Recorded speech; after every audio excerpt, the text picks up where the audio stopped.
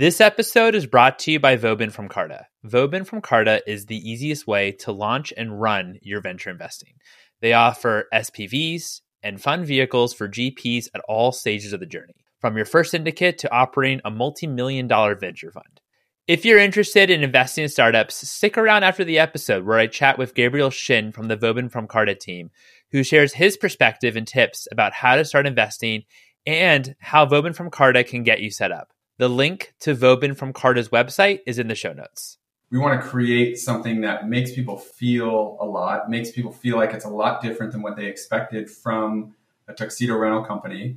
And we want to generate press around this. Because if we can kind of drive this engine of word of mouth through press and through, I would just say, like the brand image we create, and then we can back it up with a good experience and a Tuxedo rental that they didn't expect, or is just like a lot better than they had done in the past, we felt like people would just tell other people about it.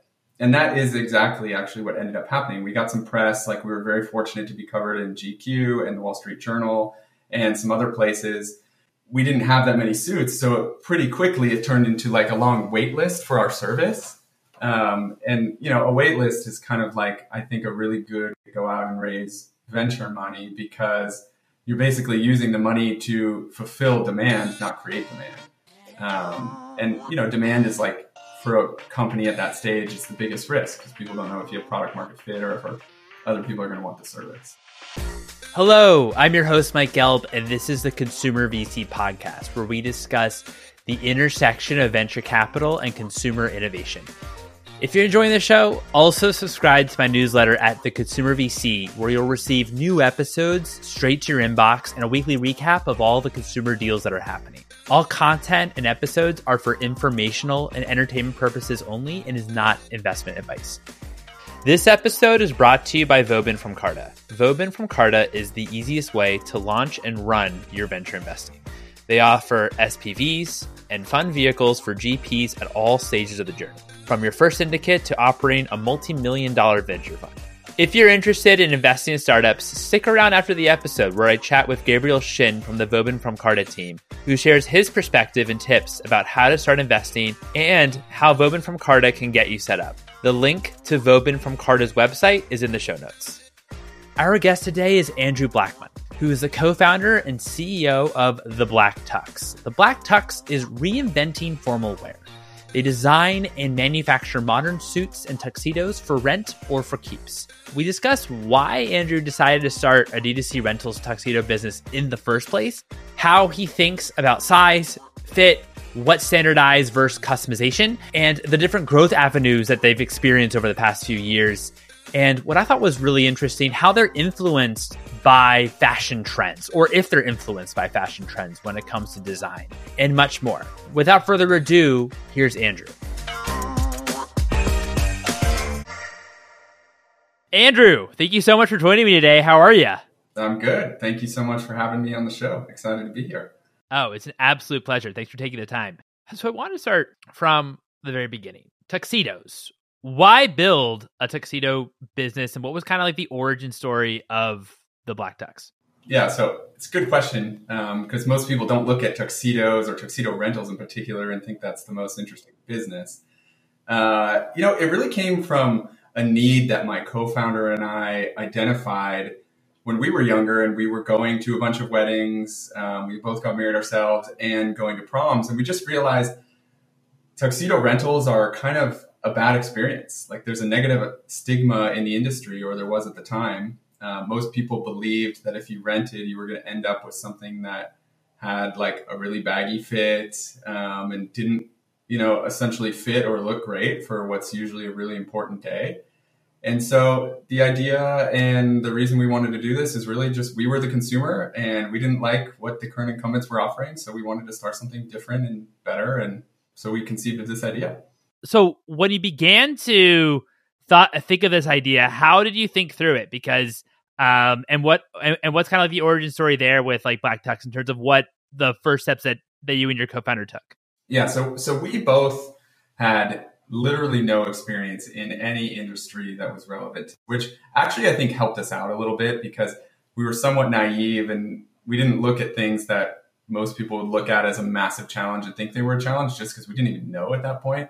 So for us, the first step was actually kind of different than what I see most entrepreneurs doing. We wrote a business plan and it was like 40 pages long with like, here's the idea, here's the brand, here's what we think the financial projections could look like. I mean, of course, the financial projections were just so wildly off, but everything else was kind of like what we ended up doing. We identified the problem. We thought about how we would, create a suit or tuxedo that people want to rent that would be more like something you buy for a higher price. We thought a lot about the brand in that business plan. We thought a lot about how we would do the operations and the shipping and how we would go to market and things like that. So I think it was like, we had never started a business before. We were both about 26. We had just come out of business school and just had no experience. So we're like, okay, the only way people are going to take us seriously is if we really do a lot of research into this market and put together something like normal, which I think people found funny. I think most people, when we took it to them, when we were trying to raise capital, were like, where's your 10-page slide deck? Like, what is this? But, I'm glad we did it because it helped us to think through all the potential issues and really think about like what we wanted to do with the business. In that first round of funding, were you trying to raise prior to actually building, having the brand launch? Yeah. So the first round of funding is actually kind of an interesting story for us. The first round was just myself, my co-founder, our families, were lucky to give us a little bit of money to get this thing off the ground, and then some like family friends. So your typical friends and family round. But after we did that, because we had no experience, there were a bunch of startup accelerators in LA where we started the company. And, we talked to a bunch of them, and one of them that we really liked, we ended up joining, which is a thing called Mucker Labs, which is now Mucker Capital, which are early stage investors who I really, really think highly of. And so we joined that. And when we joined that, we spent like a year putting together the site, the product, everything like that. And they had a demo day. And when we did the demo day, we got a bunch of investors who were interested in like doing a round before we actually took the company to market. So we were like, okay, let's talk to all these investors. They're all like brand name Silicon Valley. And almost all of them ended up saying no at the beginning because it was like we had no traction. Everyone, I think, liked the idea, but they were like, it probably makes sense for you guys to put it out in the marketplace, see if you get some traction before we invest behind it. Which was actually at the time like really disappointing to us. We were bummed because we're like, we have meetings with all these really interesting and successful people, and most of them are saying no. The good thing is the no was kind of like a come back later no, not a, hey, we never want to do this deal. And so we ended up launching the company in June of 2013. I think this kind of potential fundraise like happened 2 or 3 months before that. Or I should say failed fundraise. And then after June, we got a lot of traction on the business. And so we went out that fall and did our first like seed round, which is what they were calling it at the time. And, we were lucky to do that with a bunch of really great investors from mostly San Francisco and New York. So from a cash flow perspective, you were still able to launch. You didn't actually need the capital per se to actually launch. Which was a good thing. Obviously.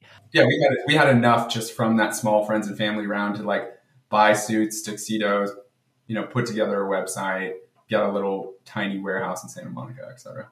Can you run through me like what the operations were? I know you just kind of like said it in like for like 2 seconds, but details in terms of like how you actually like where you kind of source the tuxedos, how you thought about like warehousing and overall like what like the launch strategy was. Yeah, so I will say first, the operations of this business are challenging, and we were almost like hit with a brick when we realized how hard it is to run this business in the early stage. So it was myself, my co-founder Patrick, and we had a few other people involved. And then we brought on another person who had a lot of experience, like kind of operating early stage startups.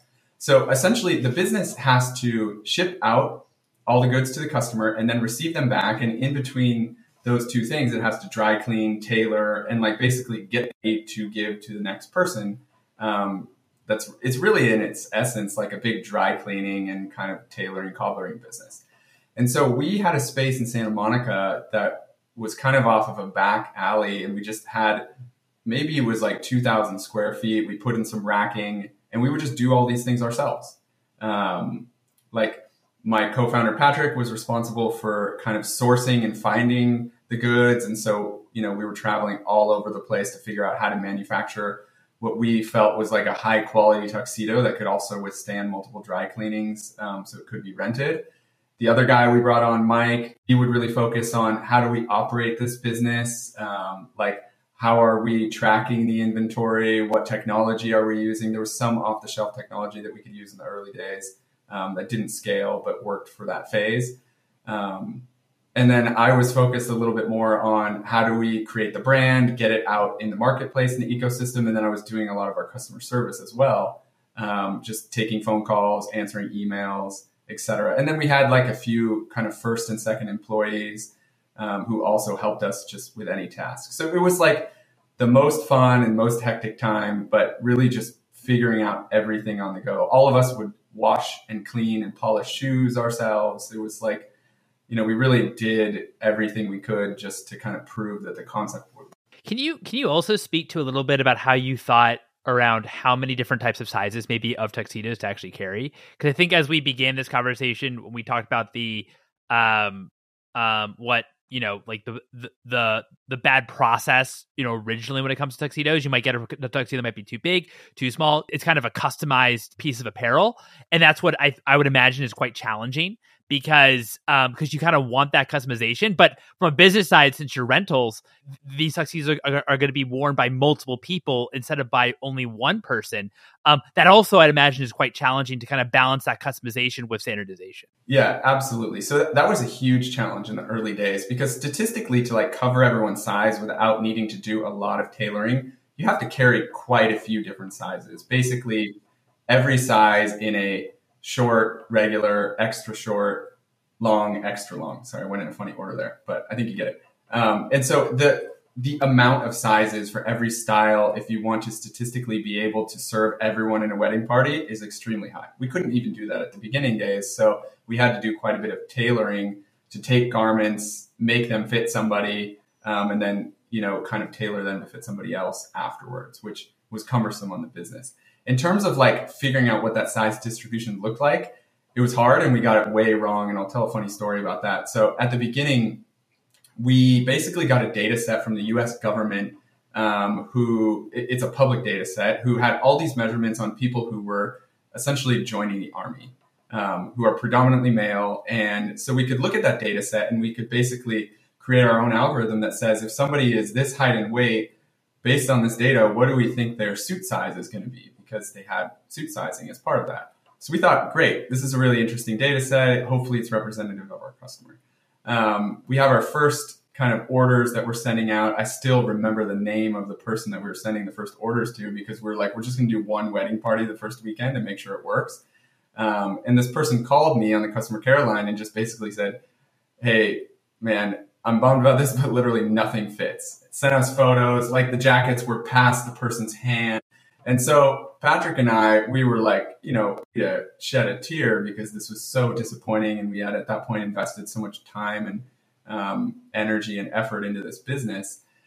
And so we dug in. I mean, we fixed that issue. We ended up buying this guy suits, sending him chain, just making sure he was totally taken care of for his wedding. But we dug into the algorithm and realized two things. One, that this data set was not representative of most people because somebody joining the army has a much different build than the average population of the US. And then two, our quote unquote algorithm that we created in Excel was over predicting people's size by like 2 standard deviations. So it was a solvable problem, but it showed us really early, like two of the hardest things in this business, one are going to be fit, and then two is going to be operations. And those kind of go hand in hand, like operating the business to get people the best fit was going to be challenging. Luckily, we fixed the issues with the algorithm. We got a better data set, and now we have our own data set, of course, because we've served close to 2 million customers to this date. So now we can predict someone's size really well. But in the early days, it was pretty challenging. And it was like a lot of trial and error to figure it out. So it's interesting kind of how the Black Tux has evolved, as you said, maybe as you said, like in your using, first of all, like an external data set, and then you're able to, once you had like about 2 million customers or what have you, to use your own data set and actually own that entire process when it comes to fit and size. How, still like backing up in the early days, how did you approach though, like the launch? What were kind of some of the key maybe drivers or levers that you're able to pull, that you said that you kind of came out pretty fast and then became attractive to investors? Talk to me a little bit about like that experience. Yeah. So because we were starting a brand, and one of the biggest parts of this opportunity that we saw was the brand experience. If you look at the market before we launched, it was mainly like big box retail stores and local mom and pop shops, both of which didn't focus on the brand that much. So for us, we actually spent a long time before launch figuring out the right product and the right sort of like brand and aesthetic and way to talk to the customer. Like I really felt like, hey, if we create an emotional connection with the customer, people will spread this word of mouth, because it's a very word of mouth type of business, given it's catering to weddings, proms, things like that. So we took that mentality into our launch and said, hey, look, we don't want to do a ton of marketing. We want to create something that makes people feel a lot, makes people feel like it's a lot different than what they expected from a tuxedo rental company. And we want to generate press around this, because if we can kind of drive this engine of word of mouth through press and through, I would just say like the brand image we create, and then we can back it up with a good experience and a tuxedo rental that they didn't expect, or it's just like a lot better than they had done in the past, we felt like people would just tell other people about it. And that is exactly actually what ended up happening. We got some press, like we were very fortunate to be covered in GQ and the Wall Street Journal and some other places. We didn't have that many suits, so pretty quickly it turned into like a long wait list for our service. And, you know, a wait list is kind of like, I think, a really good way to go out and raise venture money, because you're basically using the money to fulfill demand, not create demand. And, you know, demand is like, for a company at that stage, it's the biggest risk, because people don't know if you have product market fit or if other people are going to want the service. So that was our approach. And we didn't actually spend any money on marketing for like the first 2 or 3 years in the business. It was really just like trying to keep up with the demand that spread word of mouth pretty quickly. Wow. Well, that's awesome that you didn't have to spend anything on marketing for the first 2-3 years. And I mean, because it is so interesting. I mean, during that time, right? I'd imagine it's like 2013, 2014. Is that right? Yeah, exactly. Where like, a D2C brand, online brands were kind of all the rage, and also spending, a ton of marketing typically. So that's incredible that kind of course you were growing, it seems, pretty rapidly, but didn't have to actually spend money on marketing. That's great. Yeah, we got lucky. There's like some inherent things in the business, like essentially a bride and groom create an order for themselves and on average 5 groomsmen. And then those people could end up getting married or end up being in another wedding. So there's like actually some natural virality to the business, which helps it as well.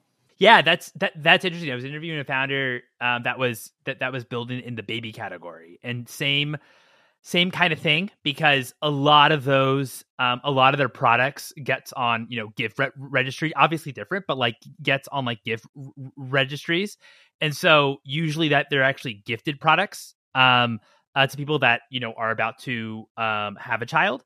And then what tends to happen is when then that person ends up having a child, then they actually are like, oh, well, this brand. So yeah, totally. That makes a lot of sense. Your operations, did it all change? Like, did you eventually find yourselves, or did it lead to? I know you were buying like the tuxedos initially.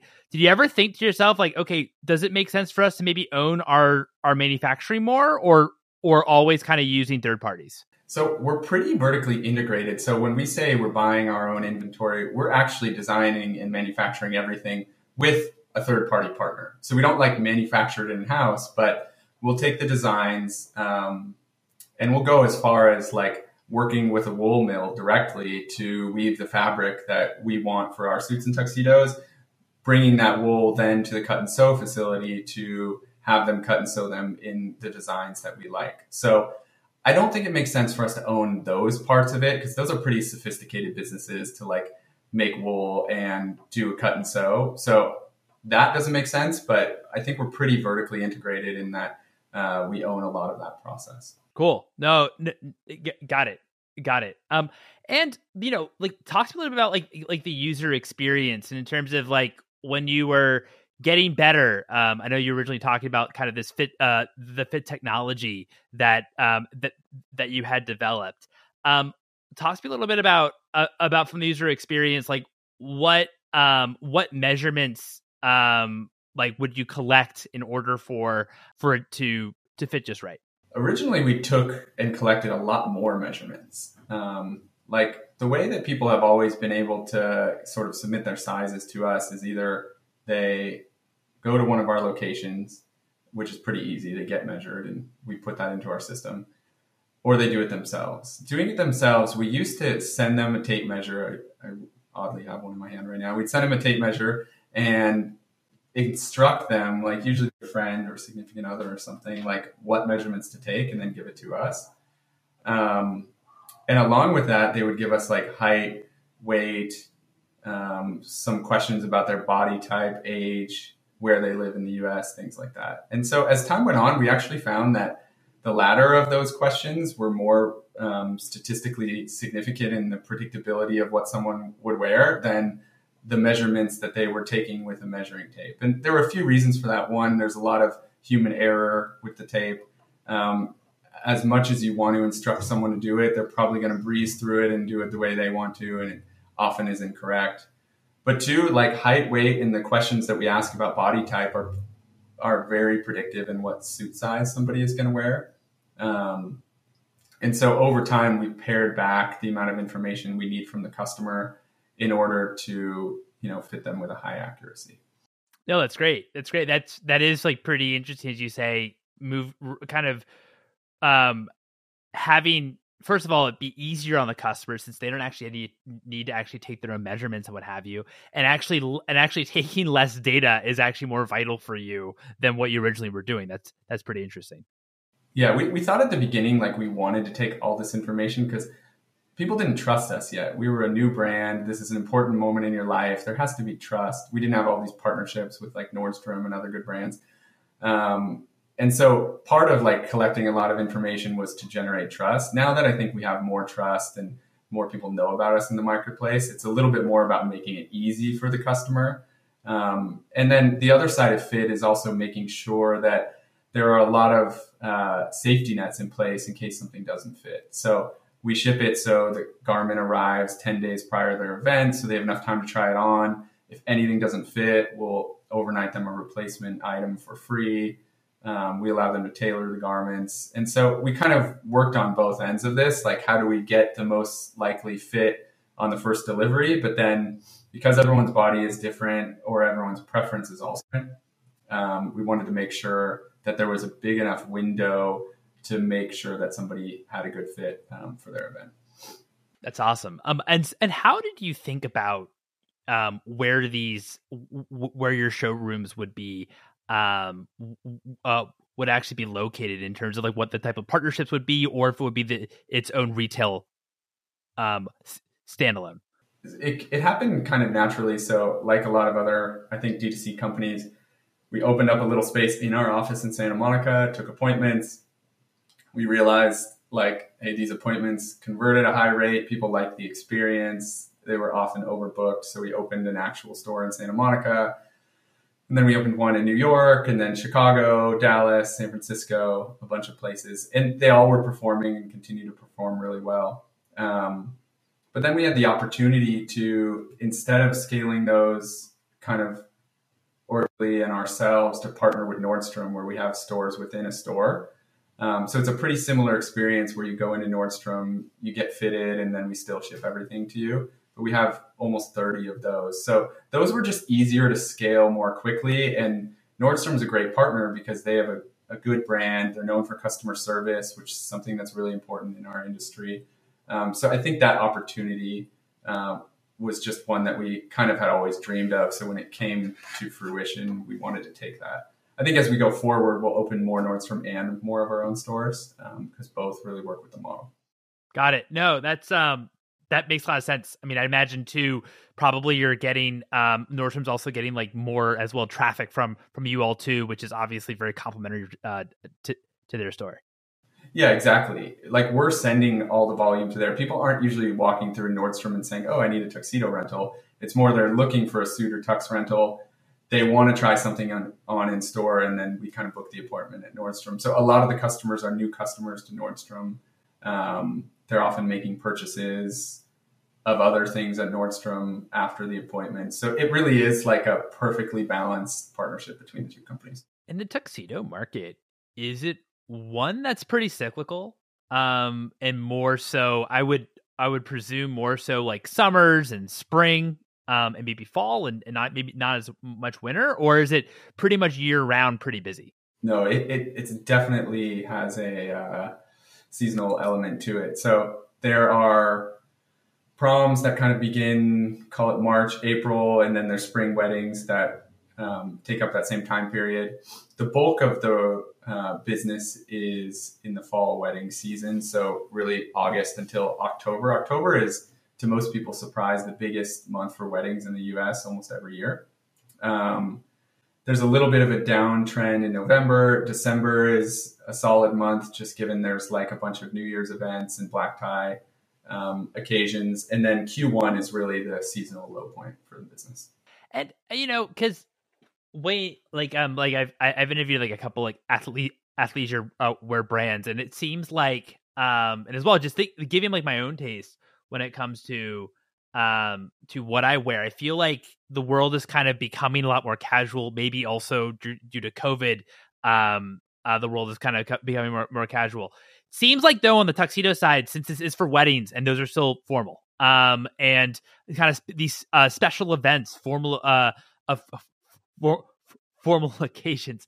But how do you kind of think about black tux, excuse me, moving forward today, given that there's been quite a big change when it comes to what people wear in the past, 10 to 20 years, especially in formal wear? Yeah, that's a good question. So we definitely see casual versus formal ebbing and flowing over like the last 100 years.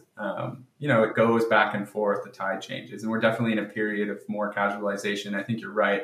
During and post COVID, when most people are working at home, they want to wear sweatpants and things like that. My guess is that will change. Who knows when, but our business is luckily focused on events. And because we're so focused on events like weddings, proms, quinceañera, like black tie, New Year's parties, those can become more casual. Sometimes a wedding can become more casual, but even if it's more casual, a lot of people are wanting to rent or buy and are wanting the groomsmen in the wedding party to look uniform.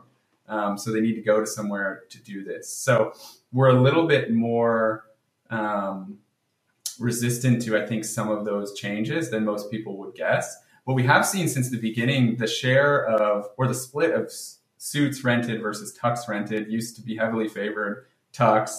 And then it went in the suiting direction as things have become more casual, like tan suit, gray suit, blue suit.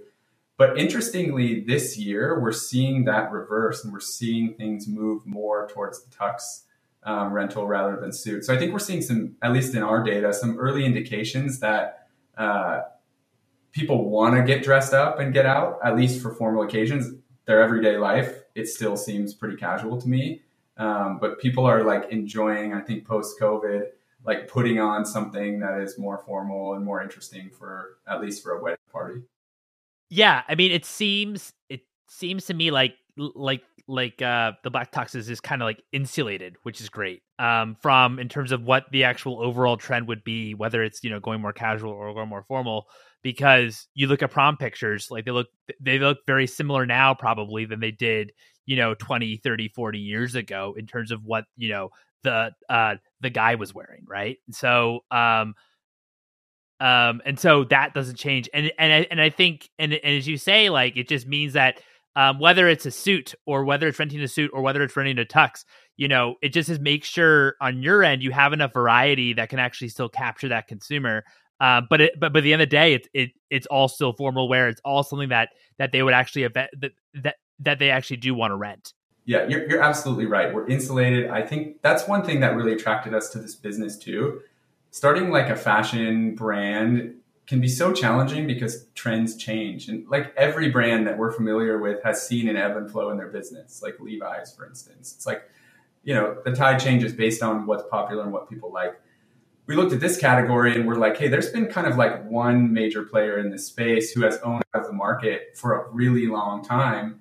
And from our perspective, they didn't have a great brand or a great customer service. And so, but they still owned the category. And so that was really interesting to us, given that styles don't change, there's less fashion risk. So I think you're totally right. It's kind of like something that we were really attracted to in this industry. Like if you can take the market lead position, you can stay there for a really long time in a pretty profitable industry. Yeah, it's really interesting, as you say, because obviously it's a fashion company, but at the same time you are kind of isolated from the actual fashion trend. So you don't constantly need to be innovating on product. More so, and maybe I'm wrong on here, probably the trends are actually a bit like lag behind others, where you see a suit or a type that's in style, maybe then on the rental side will become in style in the next like 2-3 years, right? So it's and then you have like the time to actually adjust to that trend, just to make sure that you have a particular suit or a particular tuxedo that's in that style, and can serve that customer. Yeah, you're exactly right. There's just less risk in merchandising and planning than most businesses, and so it's a little easier.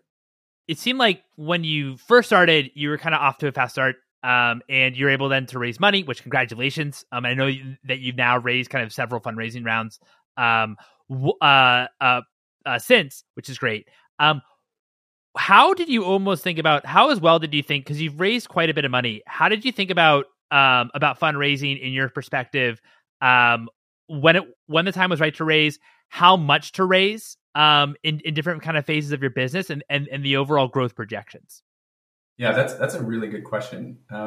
So it was probably different for each round. I would say the earlier rounds, it's a little bit more like supply and demand. How much can you raise and how much is the investor or investor group contemplating owning of the company? The valuation is set, I think, more by market valuations of other companies that they can invest in that are at the same stage, than it is like, what is your actual revenue or EBITDA growth or profitability, anything like that. So it's a little bit more market driven. So in a market driven environment, from my perspective, it's let's raise as much as we can while not, giving away the ship. We want to make sure that we maintain ownership of the business and we're not getting overly diluted.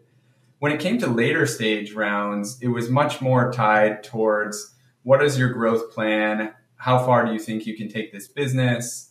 What does profitability look like? And what is that point, et cetera? And, we're much more in that realm now. Now the business is profitable, so we don't need more capital, which is great. But I will also say it required a lot of capital because this is a pretty capital intensive business. If you want to grow it at the rate that we were growing or are growing, you have to, like at this point, we now own tons of inventory. We have 2 huge facilities, a lot of technology. We've had to develop ourselves to really power this business. There's not a lot of off-the-shelf technology. And so we've raised close to 70 million to date. And I just think to get the business to scale and to profitability requires a lot of capital here. So talk to me a little bit. I know that you acquired Mark. Why did you acquire the company? Why was it interesting to you? The business, as I said earlier, is now profitable, which is great. We're still growing the rental business and thinking about how do we expand. And we were looking at a bunch of different categories to potentially either build our own additional brand or acquire a brand. And we looked at this market for primarily men's wedding bands, which will eventually grow into other men's jewelry options as well. But when we were looking at men's wedding bands, we're like, this is a really interesting category. It had a lot of similarities to the Black Tux when we first started it, given that it's a very fragmented market. Like if you're going to buy a band for your wedding, most people didn't know where to go. You're either going to like a local jeweler or Amazon in a lot of cases, or the online players are typically women's brands that are carrying men's wedding bands almost as an afterthought. So they're not really focused on a brand that's catering towards men for this. And because all of our customers, or the majority, are coming to us for a wedding, a lot of them have that need. And so we thought, okay, what a really interesting category where we could probably create or buy this brand and cross-pollinate it with the Black Tux customer to drive sales and drive growth, and hopefully kind of create a brand in the space where there isn't, I would say, like many household names.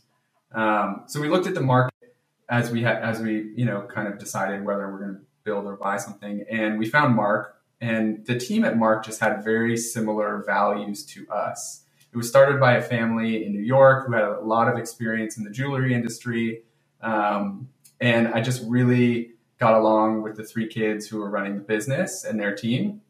And so we felt like, hey, this is the perfect business for us because they have the product know-how, they have decades of experience understanding different metals, how things are made, where to make them, what does the customer want, not want, etc. We didn't know any of that, and that team knew that, but we could apply some of the learnings we had through starting an e-commerce business, through branding, through email marketing, all the different things that we have learned to do well over time. So it was kind of like the perfect combination of efforts. So we acquired them late last year. We're actually still in the process of doing some work on the business. We're going to relaunch and rebrand parts of it at the end of next month, which is exciting. And then we'll probably offer more products over time as well. But being really focused on kind of like men's wedding bands and jewelry is an area of the market that I'm really interested in. Yeah, that is interesting. I mean, I think about I got married a few years ago, and when I think about where I bought my wedding band, it was from the same place that I bought my wife's engagement ring, and then you get kind of a discount from getting the wedding bands on both sides. So or the wedding, it's the wedding ring for the wife, and then it's the wedding band for the group. Is that right, or they both call wedding bands? Okay, so it's engagement ring, which is the only one that typically your wife will only have, and then you each have a wedding band. And then we each have a wedding band. Okay, cool. Yeah. No. And often they are bought in tandem, as you're saying. And a lot of people, based on the surveys and kind of like the customer research we did, they were saying a similar thing to you, that they were like, look, I didn't know where to go for this. I knew I needed to one, so I went to the place where I got my engagement ring. But when posed with the question, there was like a brand that really spoke to you, focused on this, had a similar home try-on experience. We could try on a bunch of wedding bands at home. Would you be interested in that? A lot of people were giving us some enthusiastic support. And so that was a big reason why we wanted to do this. I'm excited for that integration. That sounds great. What has been some of the growing pains? I know we've talked about all the great things that have happened and of course on the horizon, which is great. Like Mark, which is fantastic.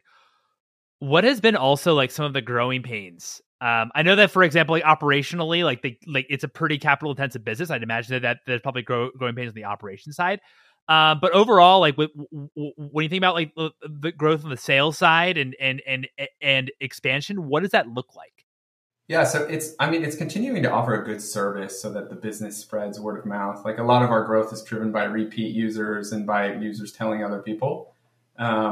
Obviously, we now have maybe it's not obvious, but we now have a marketing budget also. So figuring out how to deploy that, into capital efficient channels where we can reach our customer. One of the challenges with the business is that the customer is fairly niche. It's harder to do really broad marketing strategies because you're either in market for this or you're not. You can't create demand out of thin air. You can with, maybe selling a pair of jeans or a t-shirt or something like that. So we have to really be smart about where do we think the customer will be in market? Where are they showing some intent or showing that they're potentially engaged or potentially going to an event or a wedding?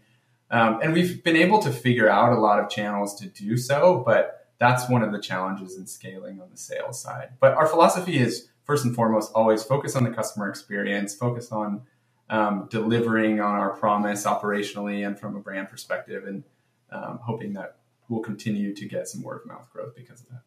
Appreciate that. What is one book that's inspired you personally and one book that's inspired you professionally?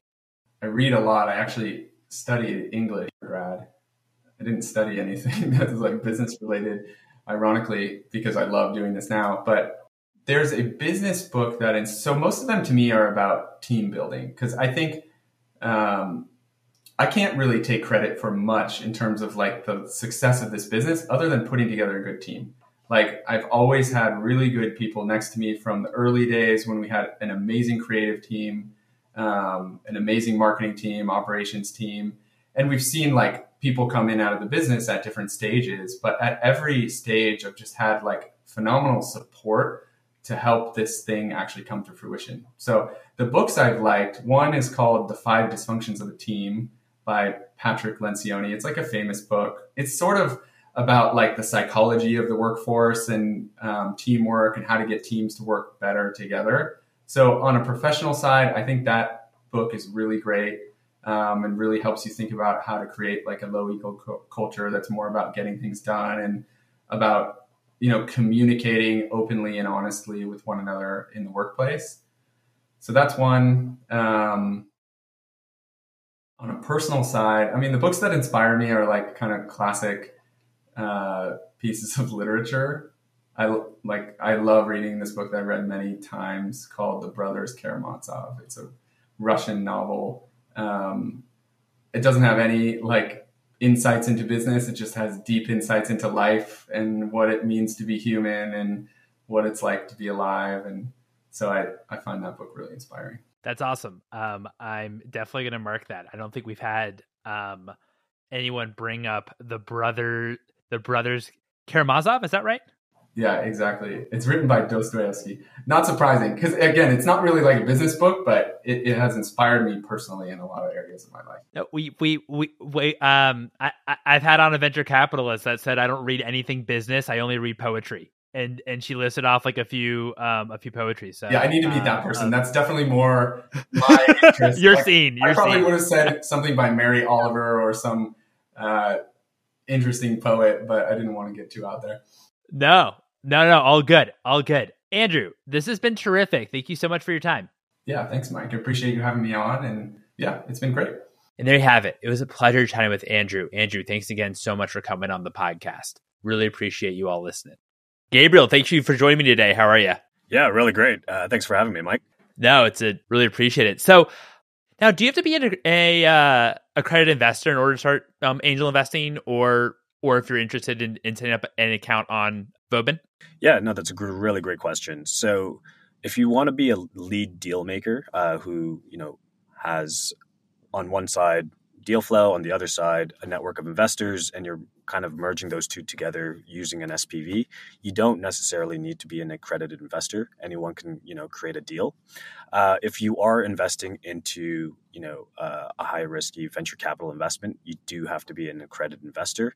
And this is predominantly due to, protection by the regulators to protect, a retail investor investing a large portion of their net worth into a very risky asset. Accredited investors in the U.S. is roughly anyone who earns more than $250K on an annual basis or have, a net worth of over $1 million. Yeah, no, that's helpful. So if you did want to experience, get involved and diversifying your asset pool in terms of what you invest in and think that alternative investment startups might be interesting to you, even if you're not accredited, you could actually start doing SPVs if you wanted to, if you're kind of the lead deal maker and actually pool all the money together. Is that roughly right? Yeah, I think there's a lot of people in the VC ecosystem who has, on one hand, access to deal flow, and on the other hand, access to a bunch of investors. An SPV works extremely well trying to bridge those two together. So we have clients who are, ex-operators or ex-entrepreneurs who've worked in the industry for quite some time, built out their network, built out, their founder communities and things like that, and want to, monetize off some of the deal flow that they have in hand. Again, if you're enjoying the show, I highly recommend subscribing to the Consumer VC newsletter at theconsumervc.com, where you'll receive all new episodes straight to your inbox and a weekly recap of all the deals that are happening. Thanks for listening.